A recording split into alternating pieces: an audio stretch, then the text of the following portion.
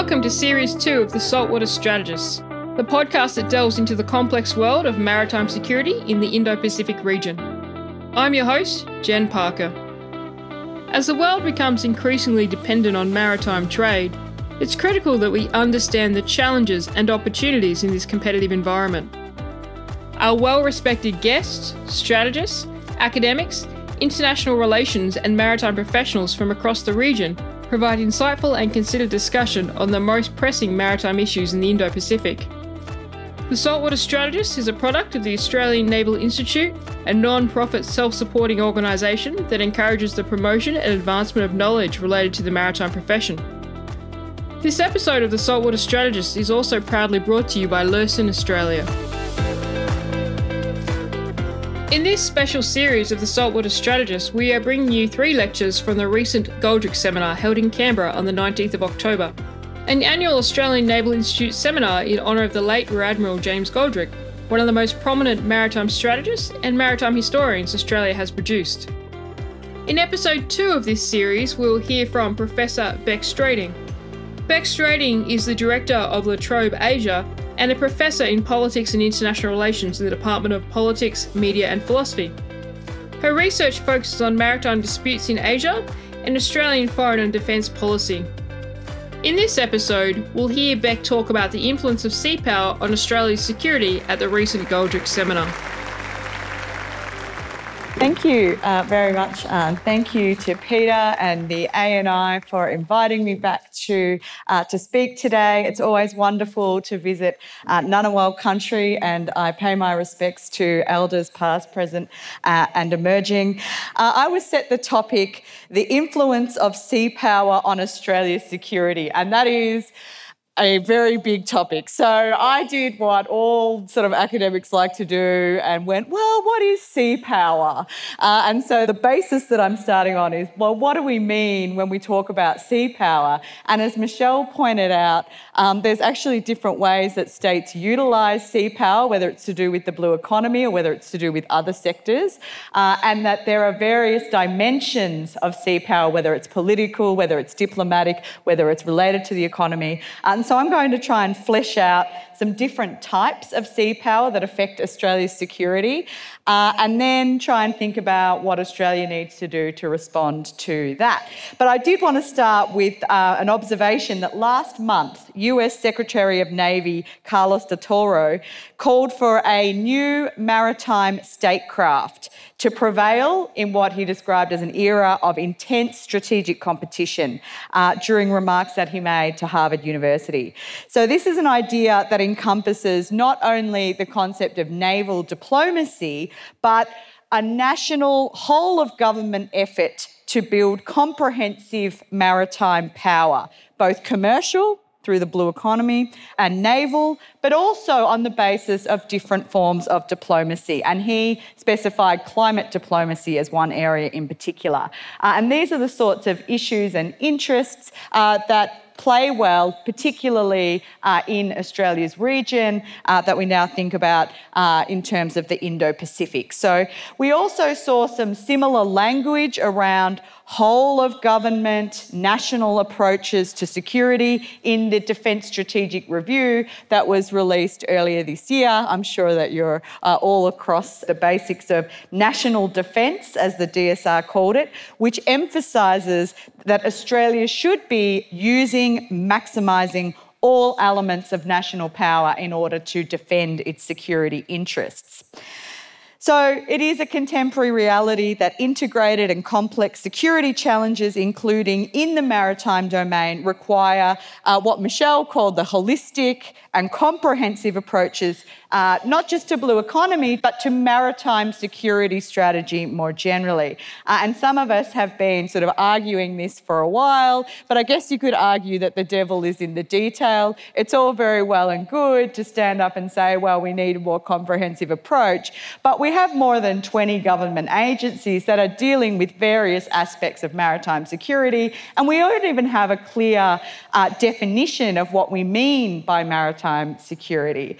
just to get back to this main topic of the influence of sea power in Australian security, well, I've got kind of three questions, if you like, three ways of thinking about this. The first is, how does different forms of sea power shape regional and international order?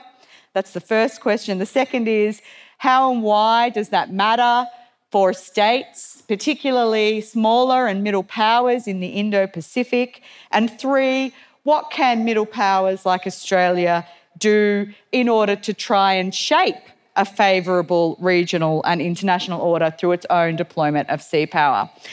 So sea power, I think, is conventionally defined through the commercial and naval strengths of states, their capacity to project maritime power and to implement a maritime strategy. It has been typically viewed by naval strategists in particular as the basis of maritime order, one that has historically shaped the world.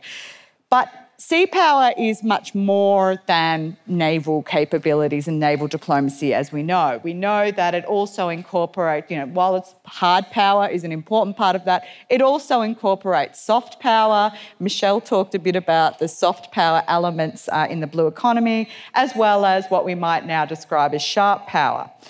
So if we have a broad conception of sea power, I want to propose 4 types of sea power that can shape regional and international order that matters for states like Australia. So the 4 types are structural sea power, economic sea power, civil sea power, and normative sea power. So if I start with the concept of structural sea power, the oceans and the use of sea power and the naval balance of power has historically played a central role in the character of international order. It was A.T. Mahan who said that whoever rules the waves rules the world, as command of sea lines of communication have been central to building and sustaining economic power and wealth. So sea power was instrumental, for example, in the growth of European empires and in sustaining the global power of the United States since the end of World War II. So borrowing from the work of Robert Kahane, who is an international relations theorist, I contend that there are 4 classes of structural sea power. And this really depends on a state's ability to shape or affect global order. There are system-determining states, the big naval powers, that can play a critical role in shaping the international system through sea power. So at the moment, we're really thinking about the United States and China as the system-determining big naval powers. In the second category, we have system-influencing states. These are states, they cannot be expected to individually dominate a system, but they may nevertheless be able to significantly influence its nature, including through things like naval power and diplomacy. But there might be secondary powers, like Japan, for example. System-affecting states are the third type of state. These are those that might struggle to affect the system acting alone, but can nevertheless try to exert impact on the global system by working through small groups, by working through alliances. And we see that traditionally Australia has been in this category of system-affecting states, middle powers that need to work together with other states in order to try to influence global order. But on this, I think we've taken a slightly different direction. Australia has, for a long period of time, sort of seen itself as a middle power in a global context, but increasingly we're seeing Australia as not just wanting to be a system-affecting middle power working in collaboration with smaller states. It wants to be a system-influencing state. It wants to nudge itself up into the secondary tier of power, and it's doing that, one, through sort of growing naval capabilities, but also through the use of minilateralism. So AUKUS, as an example, as well well as its membership of the Quad. I think what we're seeing through Australia's Indo-Pacific strategy, and let's not forget the Indo-Pacific is itself a maritime construct, is Australia wanting to play a bigger role in shaping and determining particularly the regional order. And then the fourth type is what Kahane calls system ineffectual states. These might be, for example, coastal states, island states that are small states. They can't hope to have a big naval presence. But I wouldn't say that they are ineffectual. I would push back on Kahane there, because some of the small coastal states across the Indo-Pacific region are actually really able to exert influence, particularly collectively, and particularly in areas like shaping maritime norms or engaging in collective diplomacy in order to defend their maritime interests. And I'll get onto that a little bit later. But states like Australia, we can try and influence the naval balance of power, but ultimately we're not going to be the big system determining states. We have to cope with these big system determining states like the US and like China. And in that, through agreements like AUKUS, I think what we're seeing is Australia playing a kind of role in balancing with the United States in trying to manage the changes that are emerging within the region. So I just wanted to observe, in 2020, there was a Defence Strategic Update that really highlighted how concerned defence has become about the extent to which Australia's regional security environment has deteriorated. And that concern was echoed in the Defence Strategic Review, which recognised that the United States is no longer the unipolar leader of the Indo-Pacific and identified intense China-United States competition as the defining feature of our region. The DSR singles out China's assertion of sovereignty over the South China Sea, among other activities, as threatening to the region's rules-based order. So what we are seeing here is that the maritime has become a theatre for strategic competition. The way that states like Australia are talking about the security environment is actually homing in on disputes that are occurring within maritime theatres. These are disputes over some of the central norms that underpin maritime order. So the review also observes that China is engaged in strategic competition in Australia's near neighbourhood. So in this first category, sea power, structural sea power, is about the ability of states to use maritime sea power or the presence of the maritime as a theatre for strategic competition to advance a particular vision of regional and global order. And one of the big questions, I think, is what does China's maritime disputes or naval build-up tell us about the type of great power that China wants to be, and what do they tell us about the kind of order that China would like to shape for our region? So structural sea power, this type of sea power to try to change the regional order, is obviously very important for a middle power country like Australia.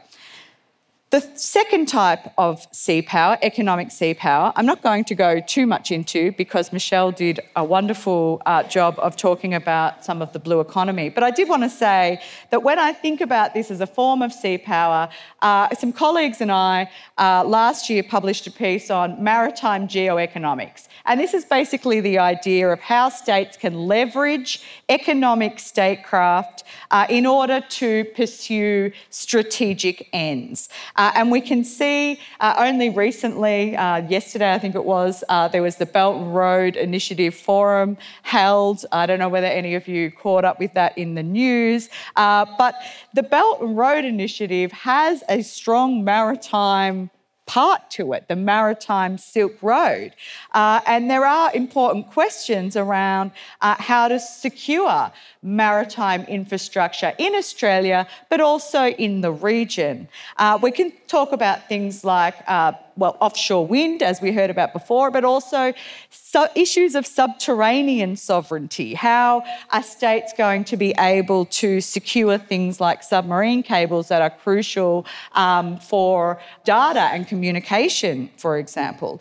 So the economic sea power is really about how particularly these big powers like China are going to be able to leverage these economic, whether it's infrastructure, whether it's economic power, whether it's economic influence via the Belt and Road Initiative, to try to also shape the regional and global order.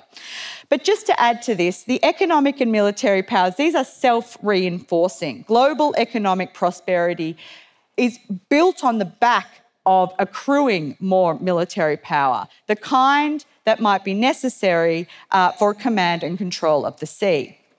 The third type of sea power that I think is important for thinking about global and international regions, but also Australian security, is civil sea power.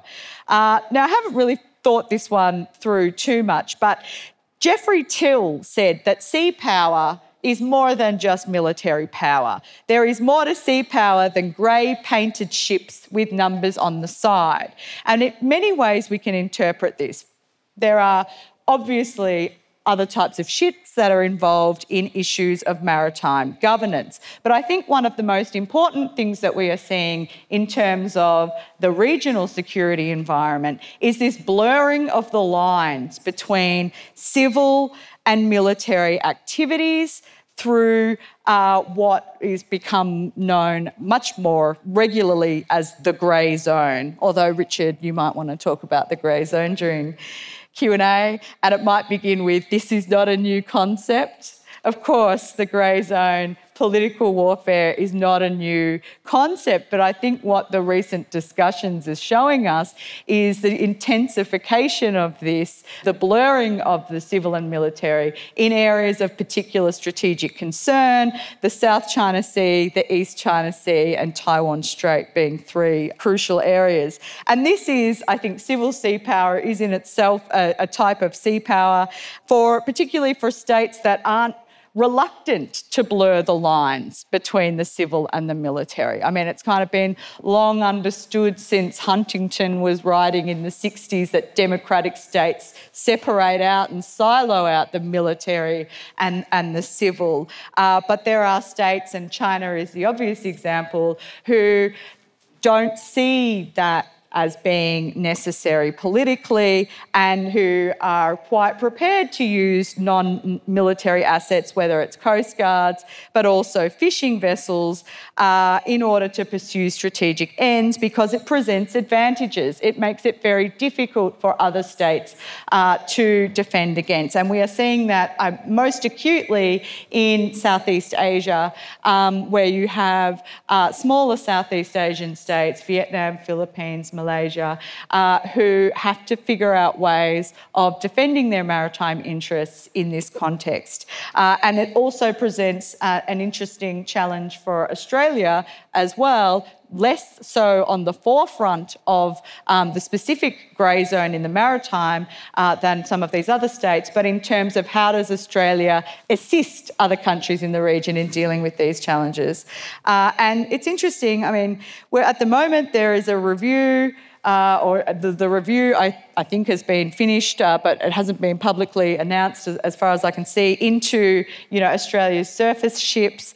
And there was an interesting article earlier in October about what Australia needs to do in terms of naval surface ships. But what I find interesting about this is that while China is building up its naval capabilities, it's using ships that aren't necessarily naval ships to territorialise the South China Sea, with big consequences, I think, for regional understandings of maritime order that can have implications for states like Australia, who are particularly invested in norms of freedom of navigation. Which gets me to my fourth type of sea power, normative sea power, which is looking well beyond the use of capabilities, military capabilities, but even beyond naval diplomacy, to think about the oceans as a marketplace for ideas.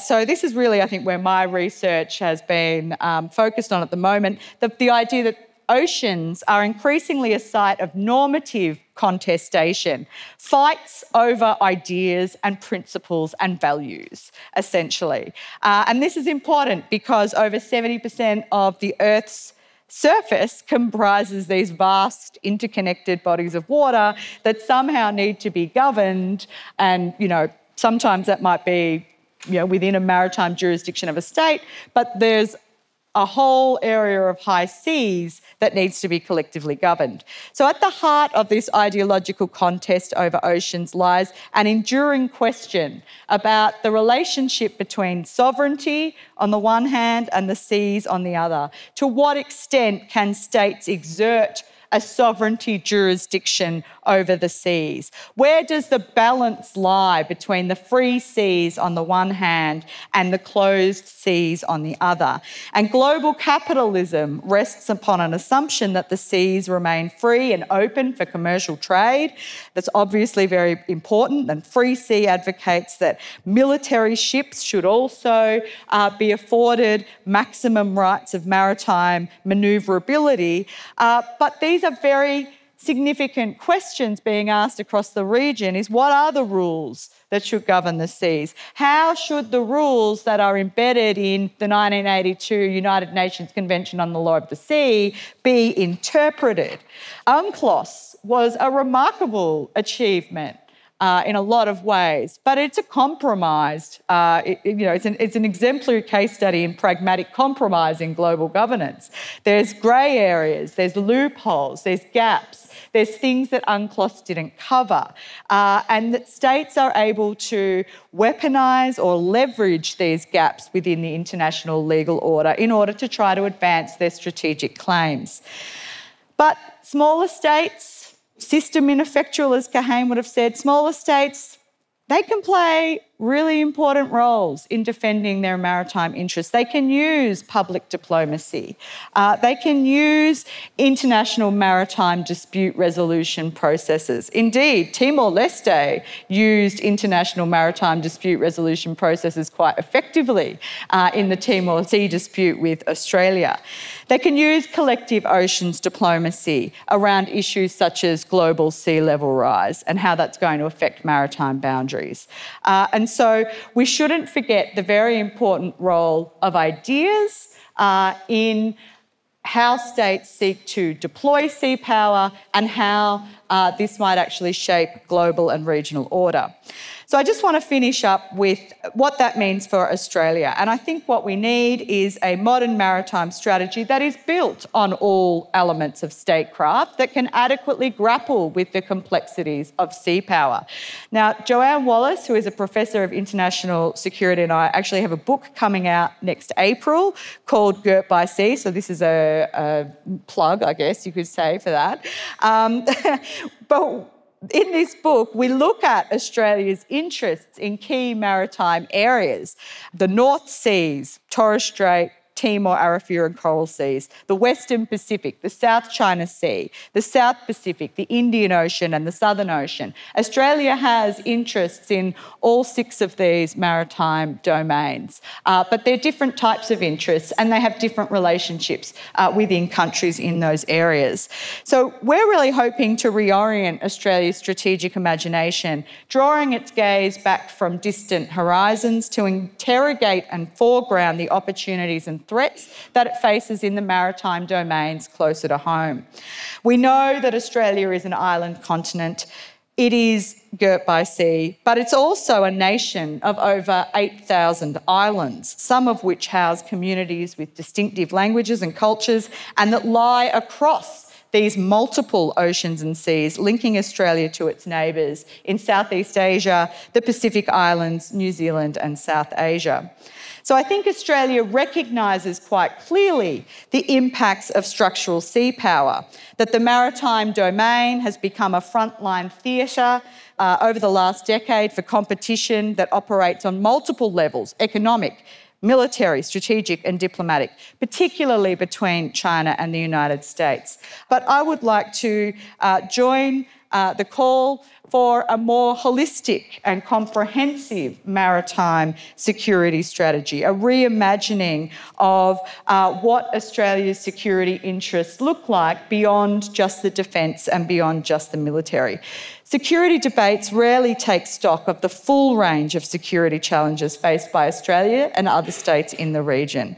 And so we're really using the maritime domain as a case study in looking at some of the difficulties in achieving a joined-up approach to national security. So I might leave it there because I think I've taken up enough time, but I would like to once again thank the ANI and thank Peter for inviting me to share some of these ideas today.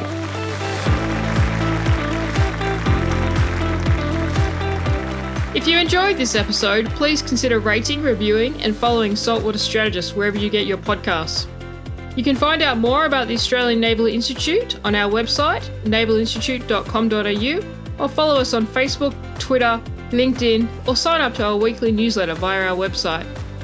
If you're interested in general maritime affairs, why not consider joining the Australian Naval Institute to get special access to timely content and events relating to maritime affairs. A big thank you to our Goldrick Seminar sponsor, Lursen Australia, whose support is vital to bringing you these timely and important discussions on maritime security, and our annual Goldrick Seminar. I'm Jen Parker. Thanks for listening.